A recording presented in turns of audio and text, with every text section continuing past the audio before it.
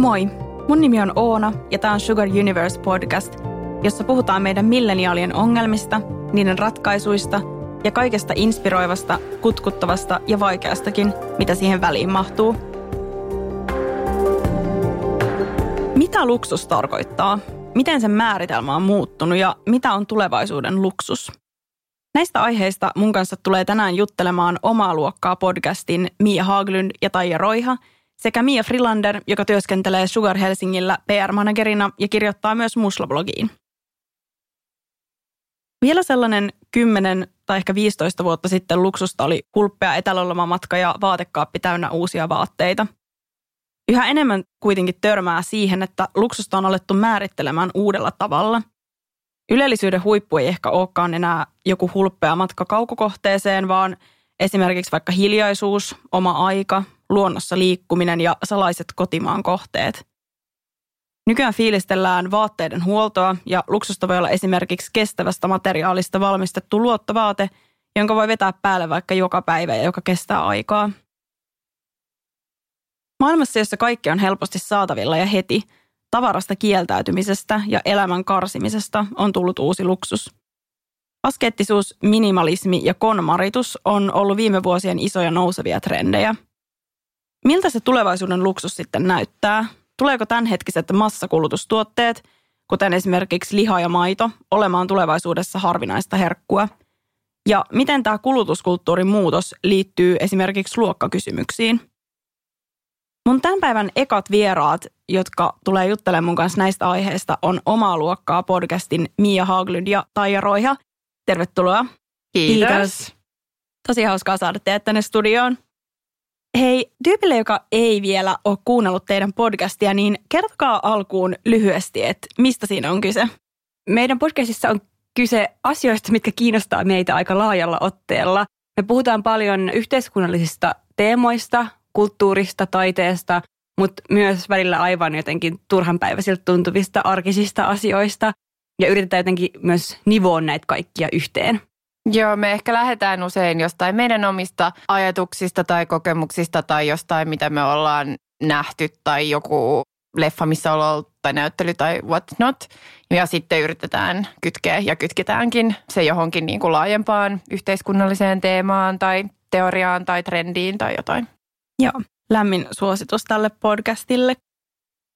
Mia ja Taija, millaisia kuluttajia te itse ootte tai miten te koette sen teidän oman identiteetin kuluttajina?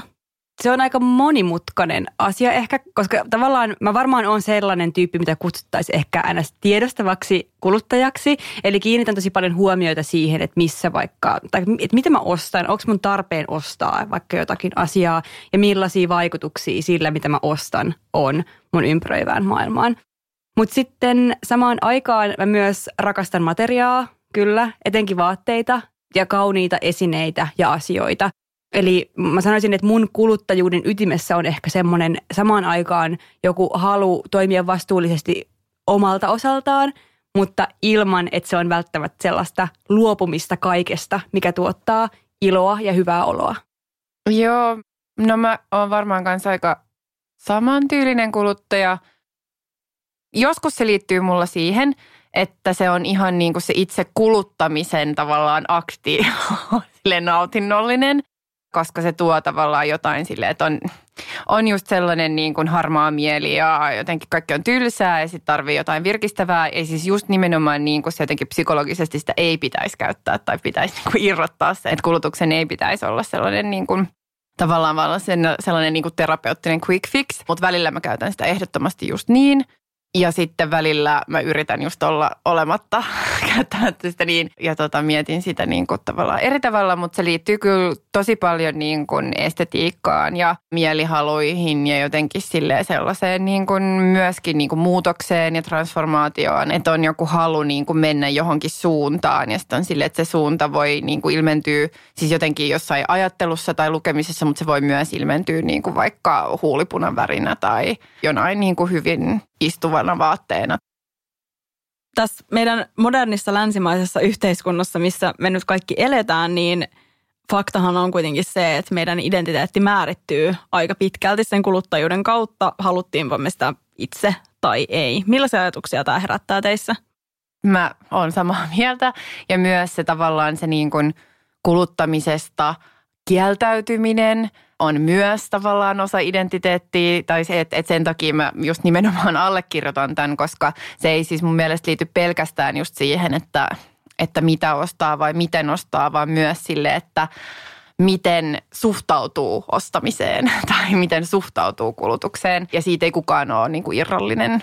Niin ja mun mielestä se liittyy vaan tosi keskeisesti just siihen, että kun meillä on tämä nykyinen tuotantojärjestelmä ja taloudellinen järjestelmä, missä me eletään ja siinä nyt vaan kuluttaminen on hirveän keskeinen osa, niin olisi vähän niin kuin ehkä tekopyhää näytellä, että sillä ei olisi mitään väliä tai tehdä siitä joku semmoinen niin kuin jonkun hyveellisyyden tai tämmöisen niin kuin erinomaisuuden merkki, että suhtautuu vaikka kuluttamiseen kriittisesti. Ja totta kai siihen kannattaa suhtautua myös kriittisesti. En mä tarkoita myöskään sitä, että koska se nyt on osa tätä meidän yhteiskuntaa, niin meidän pitäisi täysin kritiikittömästi olla ja kuluttaa ihan kaikkea. Mitä luksus merkitsee teille käsitteenä? No luksushan on silleen, se on mulle erittäin rakas termi asia ja myöskin ehkä sellainen, niin kuin, mitä kohti pyrkii ja pyrin niin kuin aktiivisesti ehkä lisäämään sellaista, että mua just ärsyttää tavallaan se tietynlainen niin kuin just trendi sellaisesta luopumisesta ja just niin kuin tietynlaisesta niin kuin askeettisuudesta, vaikka siis askeettisuus voi olla tietyllä tavalla myös luksusta, mutta tietyllä tavalla sellaisesta, että pitää olla niin hirveän niin kuin vaatimaton ja tyytyväinen jotenkin kaikkeen ja kaiken jotenkin sellaista harmaata ja tälleen, niin mä en tykkää sit yhtään, vaan mun mielestä nimenomaan niin kuin silleen mä haluan lisää tavallaan nautintoa ja ihanuutta mun elämään, mutta just se, että mitä se luksus on, että sitä se, että se olisi pelkästään materiaa, niin se ei kuulu niin kuin mun käsitykseen luksuksesta, vaan just mun Insta-biossakin lukee silleen, että luxury is the embodiment of pleasure, eli että luksus on niin kuin nautinnon ruumiillistuma ja se voi olla siis totta kai joku niin kuin tavara tai esine tai matka tai jotain tällaista, mutta se voi myös olla, ja musta se aika paljonkin on myös esim. Aikaa tai miten käyttää aikaa ja se, että ottaa aikaa jollekin.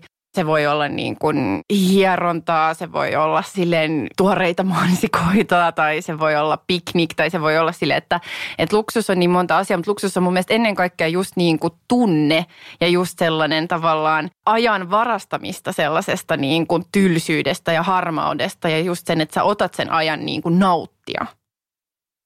Mun yleensä semmoinen vakio go-to-lähde, kun mä yritän aina selvittää, että mitä vaikka käsite tarkoittaa mulle, on etymologiset sanakirjat. Ja luksuksen etymologia liittyy paljon just tämmöisiin, mitä Miakin just kuvaili, että siihen liittyy semmoinen tietty ylenmääräisyys, eksessi, ylimäärä. Eli jotain asiaa on enemmän kuin mitä ehkä suoraan tarvitsisi, silleen semmoisen välttämättömyyteen. Ja sillä on ollut myös semmoisia kytköksiä just vaikka niin kuin tämmöiseen niin kuin seksuaalisuuteen ja kaikkeen niin kuin ehkä siihen liittyviä tämmöisiä vähän negatiivisia tai semmoisia, niin kuin mitä on pyritty välttämään, että se on jotenkin paheellista niin kuin historiallisesti, niin kuin näin. Ja mun mielestä niin kuin tämä perintö elää edelleen siinä, että miten luksus ymmärretään tai ainakin miten mä ymmärrän luksuksen. Eli just siinä, että me halutaan jotain muutakin kuin vain se, mikä on ihan välttämätöntä. Ja tämä nimenomaan ei tarkoita sitä, että sen, mikä ei ole välttämätöntä, tarvitsisi olla aina mitenkään, niin kuin, taikka että sen pitäisi olla mitenkään niin kuin vaikka kestämätöntä. Et mun mielestä se on tosi olennaista. Tietenkään, että me ei voida olla niin kuin rakentaa sitä meidän muuta kuin välttämättömyyttä semmoisille arvoille, mitkä on kestämättömiä tai mitkä niin kuin riistää toisia ihmisiä tai vie toisilta ihmisiltä mahdollisuuden siihen luksukseen. Eli mun mielestä luksus pitäisi ymmärtää myös demokraattisesti niin, että useammilla ja että kaikilla ihmisillä olisi mahdollista jonkinlaiseen luksukseen. Toi oli kiinnostavaa, että luksuksen määritelmään tai siihen luksuksen sanan historiaan liittyy joku semmoinen pieni niin kuin paheellisuuden biba. Ja kyllähän ehkä luksukseen liittyy edelleenkin vähän sellainen Marie Antoinette-mainen mielikuva, että maailma vaan palaa ympärillä ja kansa heiluttelee hiilihankoja porteilla, mutta sitten sä makaat alasti jossain kakkumeren keskellä. No siis ei mua haittaisi maata alasti kakkumeren keskellä. Mutta mua haittaisi tapahtuisi just toisten kustannuksella. Nimenomaan se on just se. Niinpä. Joo, mutta toi mistä sä Mia puhuit, että se luksus liittyy sellaiseen nautintoon ja nautiskelemiseen, niin toihan toisaalta linkittyy tavallaan myöskin sellaiseen minimalismin ja ehkä sellaisen mindfulnessin trendiin, jos miettii, että nautinto tapahtuu aistien kautta ja sitten kaikkeen tähän mindfulnessiin ja mietiskelyyn ja pysähtymiseen ja minimalismiin. Ja sellaisenhan nimenomaan liittyy sellainen, että pysähdytään ja tarkastellaan niitä omia aistikokemuksia ja jotenkin opetellaan nauttimaan niistä enemmän. Että silleen ehkä paradoksaalisesti myöskin noin niin kuin on aika lähellä toisiaan. Joo, nimenomaan ja just hyvinkin voi olla.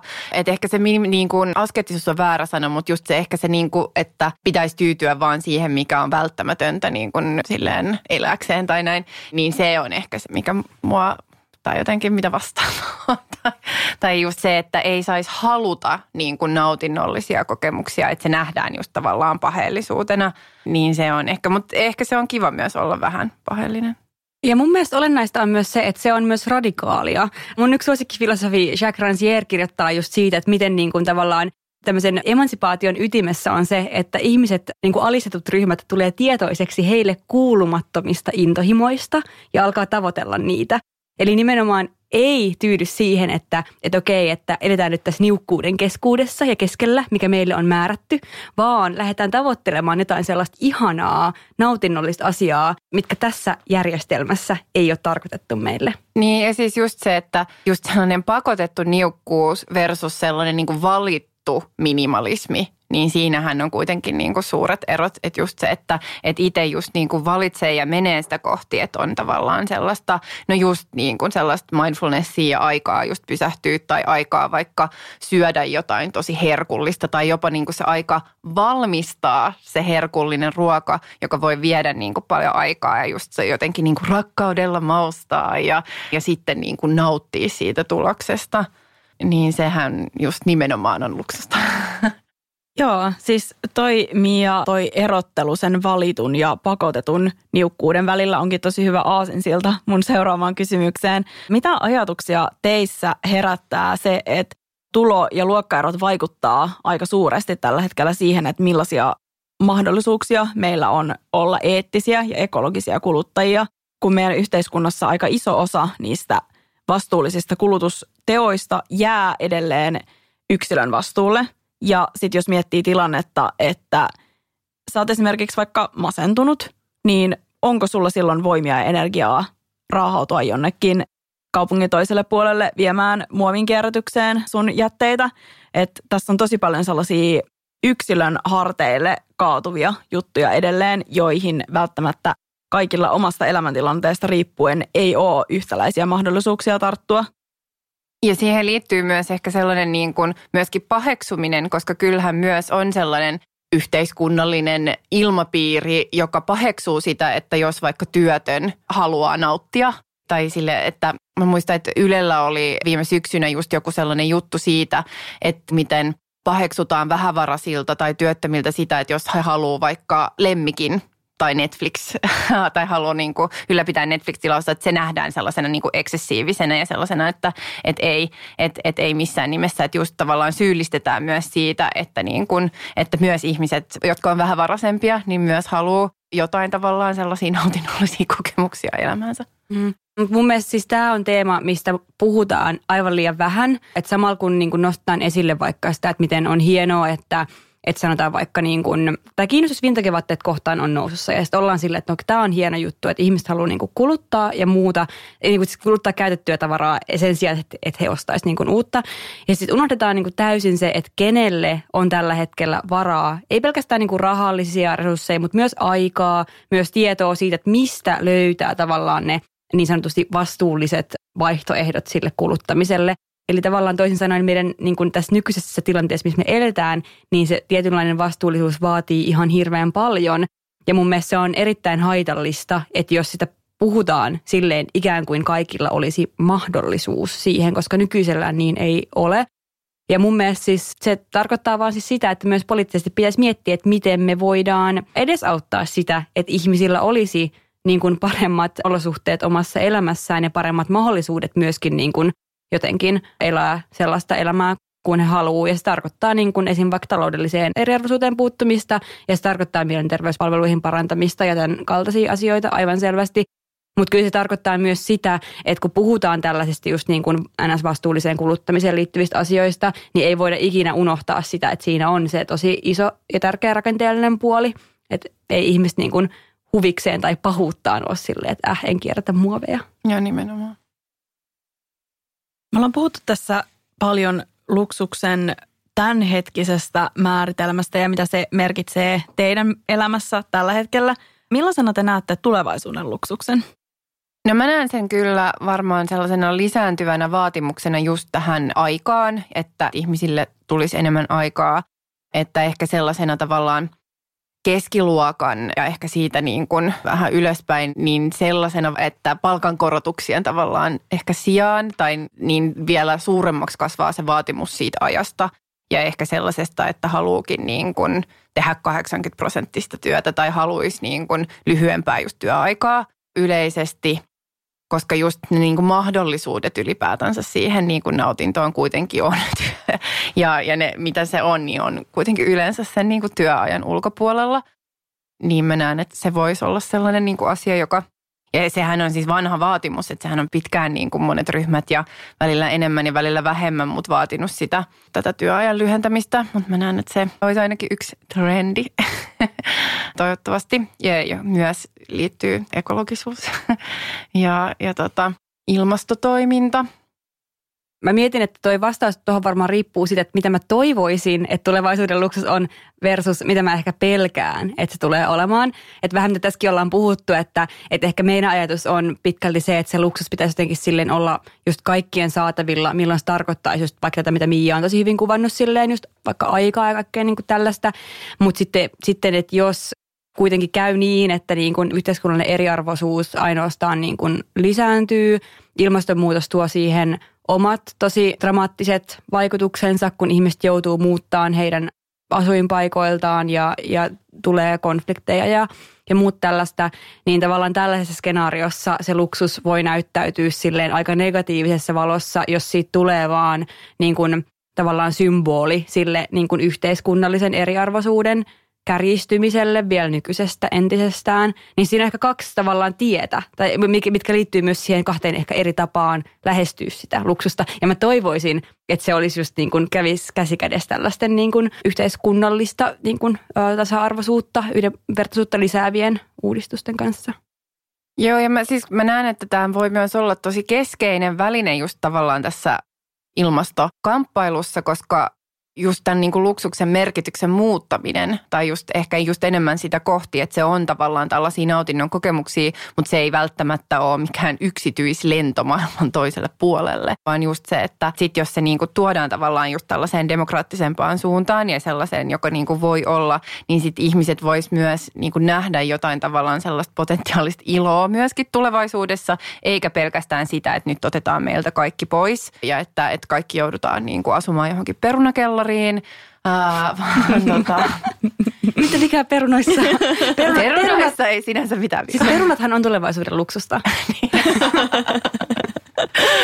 Mutta että just se, että se ei niin kuin, koska kuitenkin jos miettii itse, että itse on saanut niin kuin nauttia monesta tavallaan eri tason luksuksista, niin sanotusti, että jotkut sellaiset, jotka on hyvin tavallaan rahallisesti mitattuna kalliita tai myöskin tavallaan ekologisen kestävyyden niin kuin kestämättömyyden tavallaan puolella. Ja sitten sellaisista, jotka niin kuin johon liittyy aika vähän päästöjä tai rahaa. Ja kyllähän se nautinnon kokemus on se sama. Tai tavallaan sille, että se tuntuu yhtä ihanalta tavallaan, että jos on niin kuin tosi ihana vaikka just joku niin kuin kesäinen piknik ystävien kanssa. Tai se, että on päässyt niin kuin jonnekin tavallaan maailman toiselle puolelle johonkin tosi ihanaan kohteeseen. Mutta just se, että päästäisiin niinku lähemmäs siihen, että se on se kokemus ja sen kokemuksen voi myös saada tavallaan sellaisilla keinoilla, jotka niin kuin on kestävämpiä ja jotka on just niin kuin laajemmin saatavilla, mutta myös se, että meidän pitää sallia se kaikille. Ja mun mielestä tämä on niin kuin keskeinen luokka-aspekti, että se ei voi olla niin, että just tällaisen niin kuin nautinnon kokemukset sallitaan ainoastaan ihmisille, jotka on kokoaikaisessa palkkatyössä tai niin hyvässä palkkatyössä, että niillä on vaikka varaa tai niillä on niin kuin mahdollisuuksia ottaa lomaa tai lomaa on pidempi tai jotain tällaista. tai mahdollisuuksia just niin kuin just matkustaa jonnekin tai silleen, vaan sen on pakko olla just tämä, että myös ihmisille, joilla on niin kuin pienempi palkka tai jotka on työttömiä tai jotka on freelancereita tai itsensä työllistäjiä tai taiteilijoita tai mitä tahansa, niin kaikilla on oikeus niin kuin tällaiseen tavallaan nautintoon ja nautinnollisiin hetkiin. Ja myös sitten taas se, että ei myöskään mun mielestä pidä niin kuin tulla tälle ylhäältä päin sanomaan, että voi niillä työttömillä ei koskaan ole mitään nautintoa, koska kyllähän niin kuin totta helvetissä sille ihmisillä voi olla niin kuin vaikka kuinka paljon nautintoa riippumatta tulotasosta tai että just koska niitä keinoja on kuitenkin monia ja voi olla just sellaista onnellisuutta ja iloa, mutta tavallaan se, että on vaikka oikeus olla kotieläin tai Netflix-tunnarit, niin se ei voi olla sellainen asia, joka on silleen, että tämä on ainoastaan niin kuin tietyn tulotason ihmisillä. Kiitos Taija ja Mia. Oli tosi ihanaa saada teidät vieraaksi ja oli tosi inspiroivaa ja ilo jutella teidän kanssa näistä aiheista. Hei, kiitos kun kutsuitte, oli kivaa. Kiitos. Mun ihanilta tiimiläiseltä Sugar Helsingillä saa aina maailman parhaita vinkkejä ja suosituksia ihan kaikenlaiseen. Niinpä mä vinkkailenkin näissä meidän jaksoissa aina jotain tämän jakson teemaan liittyvää, kiinnostavaa, mistä mä oon kuullut mun Sugar-työkavereilta. Tällä viikolla yksi mun työkaveri kertoi, että vaikka minimalismi ja konmaritus eivät ole vetäneet häntä mukaansa, niin marttailu kiinnostaa. Marttaliitto tarjoaa siis ihan mielettömän määrän kursseja ja ohjeita sivuillaan. Kurssit sellaisista aika konkreettisista ja tavallisista asioista, kuten ruoanlaittokurssit, tuntuu nykyään luksukselta. Martalta löytyy myös ihan hulvaton määrä niksejä aina ikkunoiden pesusta puutarhan hoitoon, jotka nekin voin ottaa omana aikana ja perusasioiden äärellä olemisena. Sitten toinen vinkki, yhteen asiaan keskittyminen ja perinteisten taitojen opettelu kiinnostaa nyt. Oli sitten kyse remontointitaidoista tai polkupyörän renkaiden kumin korjaamisesta. Yksi mun tiimiläinen haaveilee siitä, että ehtisi joskus opetella fermentointitaitoja Nordkrautin ohjeiden mukaan. Löytyy nordkraut.com-sivuilta, kannattaa käydä tsekkaamassa.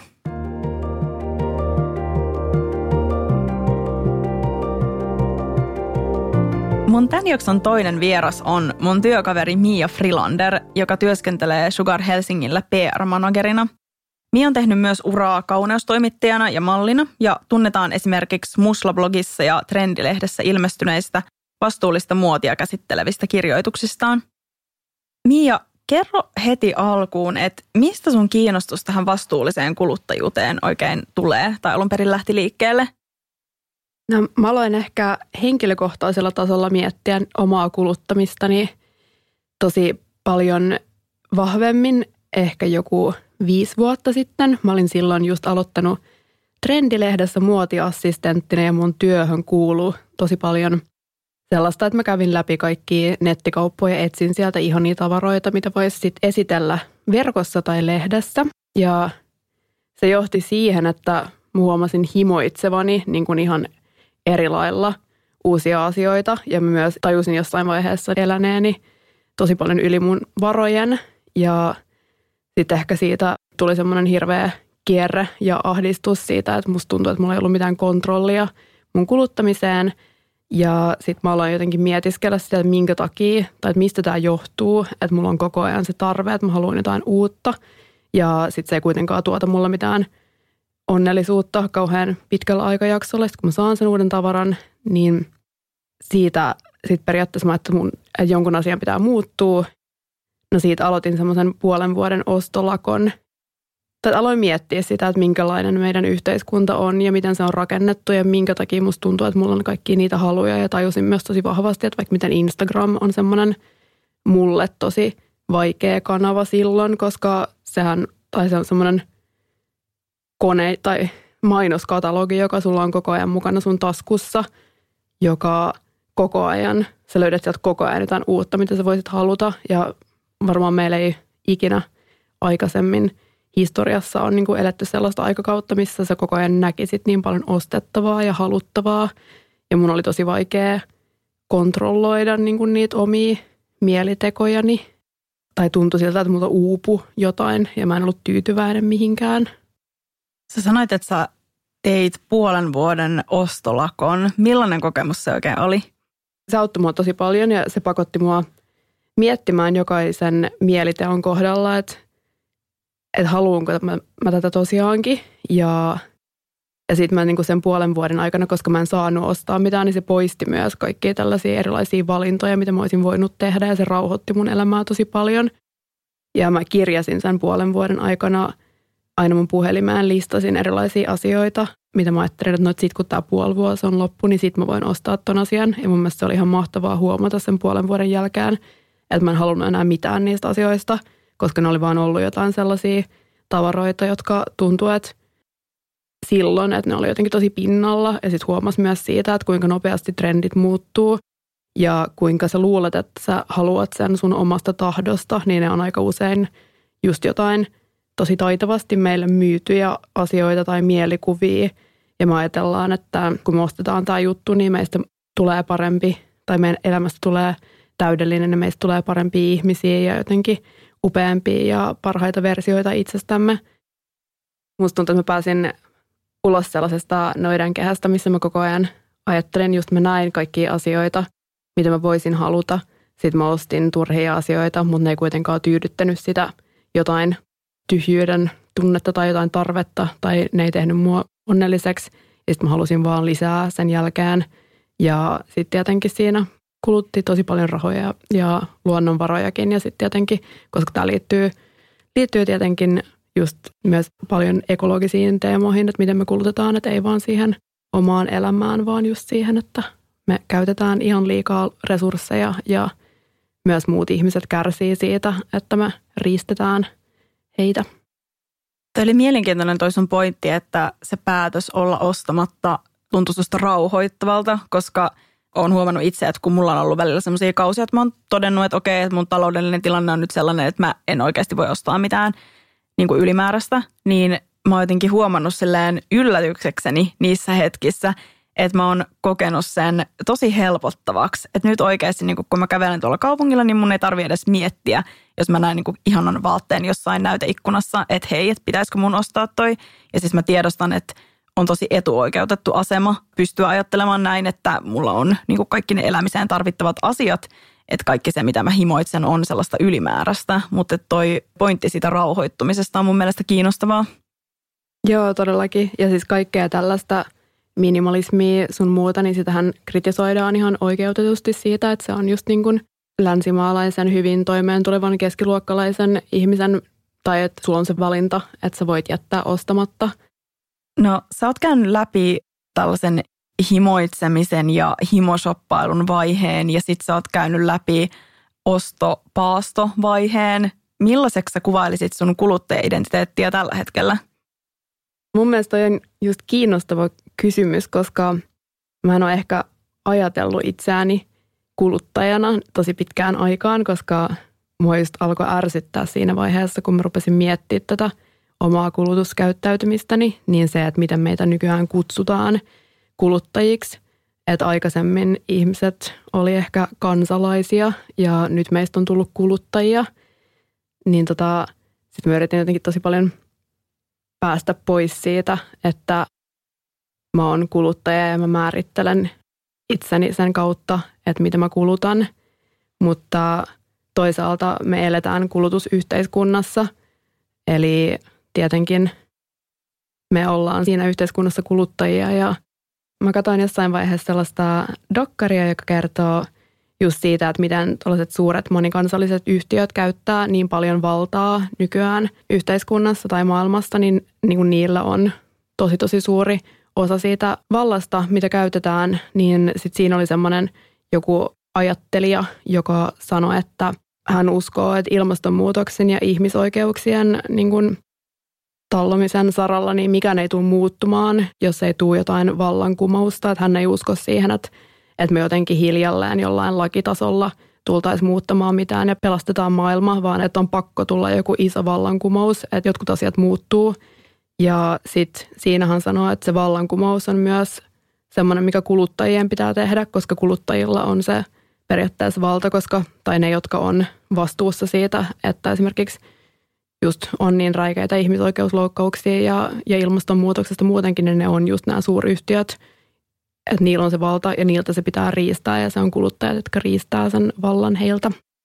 No Mitä Mia luksus merkitsee sulle tällä hetkellä käsitteenä? Mä ajattelen, että luksus on sellaista, mitä kaikilla ei ole tai että kaikille ei ole mahdollista saada sitä. Ja se on just merkitsee, tai eri ajoissa on merkinnyt sit eri asioita. Mä luulen, että luksus on ehkä kuitenkin just aina sit jollain tasolla vähän elitististä myös, koska se on just jotain, mitä se ei ole mahdollista kaikille. Ja sitten tietenkin niin kuin jokaisen omassa elämässä voi olla niitä omia pieniä luksuksia, joku, joka on sulle erityistä, mutta ehkä se niin kuin jotenkin, jos miettii jotain muotia, että mitä tulee olemaan luksusta, niin sehän tulee ehkä kuitenkin sit aina olemaan sitä, mikä on jotenkin monien saavuttamattomissa. Mikä on sun omassa arjessa luksusta?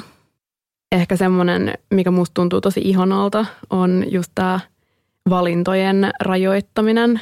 Että mulle tulee tosi helposti sellainen olo, että koska arjessa on niin mahdollista tehdä niin paljon erilaisia valintoja, niin sitten mä käytän tosi paljon aikaa niiden valintojen tekemiseen.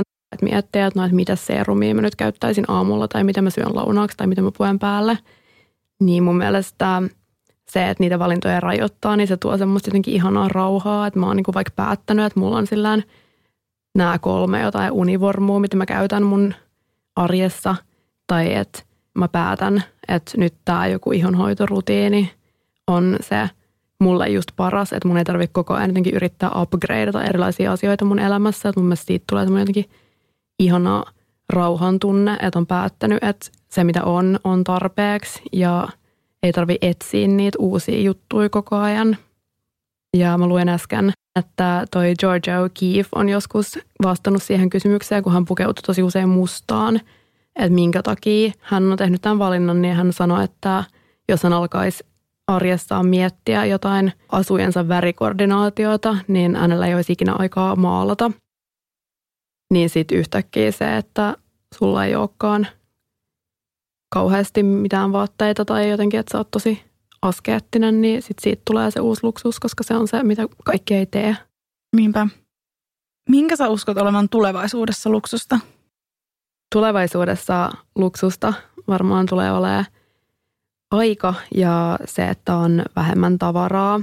Ja mä luulen myös, että kaikki vintage ja antiikki ja tollaiset asiat, niin ne tulee olemaan vielä halutumpia asioita, koska ne on niin kuin usein laadukkaampia tavaroita, koska ne on tehty silloin, kun on, tai sitä käsityötaitoa on ollut ihan eri tavalla kuin nytten. Ja monet vaikka jotkut vanhat kankaat tai jotkut tällaiset, niin saattaa olla tehty sellaisella tekniikalla, että ne olisi niin kuin, niitä ei ikinä tehtäisi nykyään, koska ne on niin mahdottoman kalliita, että jos joku itse tai yksi henkilö niin kuin istuisi ja vääntäisi jotain ristipistoja johonkin kankaaseen tai niin kuin brodeeraisi jotain sohvia käsin, niin se olisi niin kallista, että sitä ei ikinä pystyisi tekemään. Niin sen takia mä luulen, että tuollaiset asiat, jossa on joku semmoinen käsityön taito, niin ne tulee olemaan tosi arvossa. Ja sitten tietenkin just vaan vaatteissa, niin se laatu on usein ollut paljon parempi. Ja sitten vintageen ja antiikkiin kuuluu tietenkin se, että ne ei ole massatuotettui tai samalla tavalla, että niitä on vähemmän. Ja sen takia ne on haluttavampia, koska kaikilla ei voi olla niitä.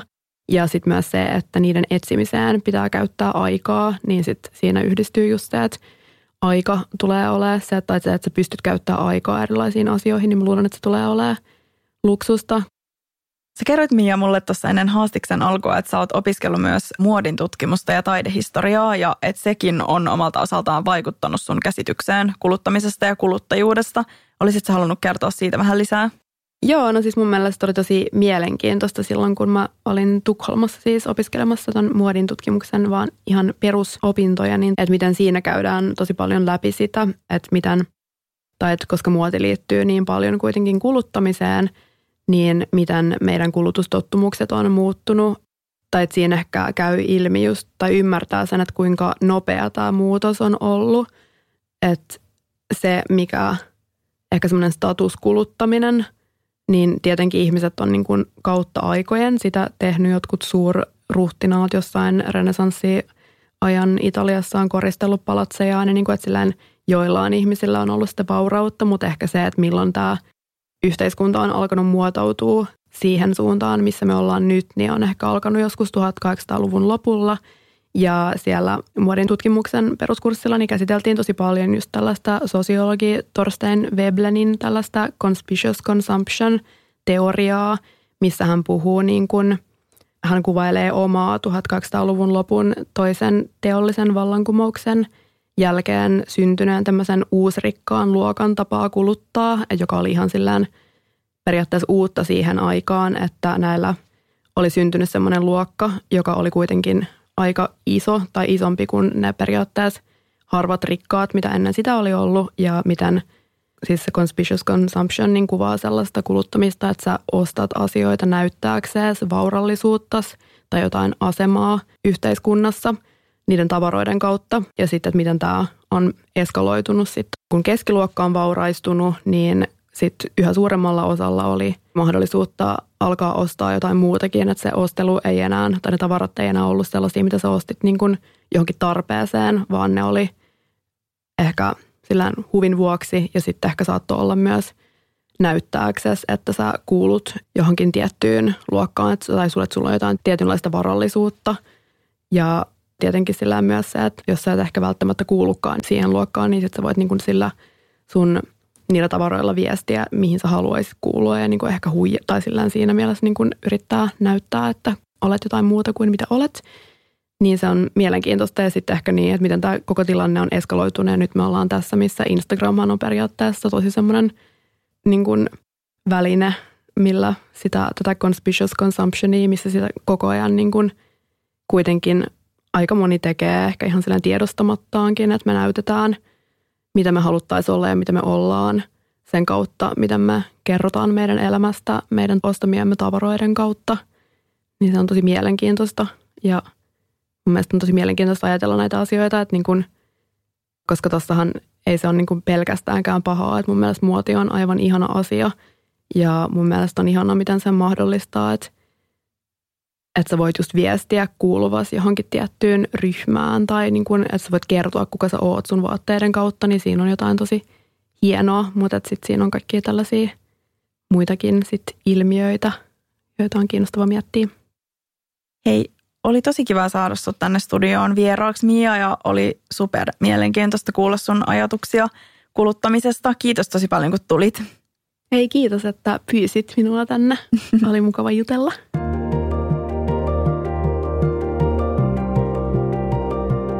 Tässä oli meidän tämän kerran jakso. Kiva, kun kuuntelit. Kuullaan taas seuraavassa jaksossa. Lisää juttuja löydät meidän Sugar Universe-blogista ja löydät meidät myös Instagramista @sugarhelsinki.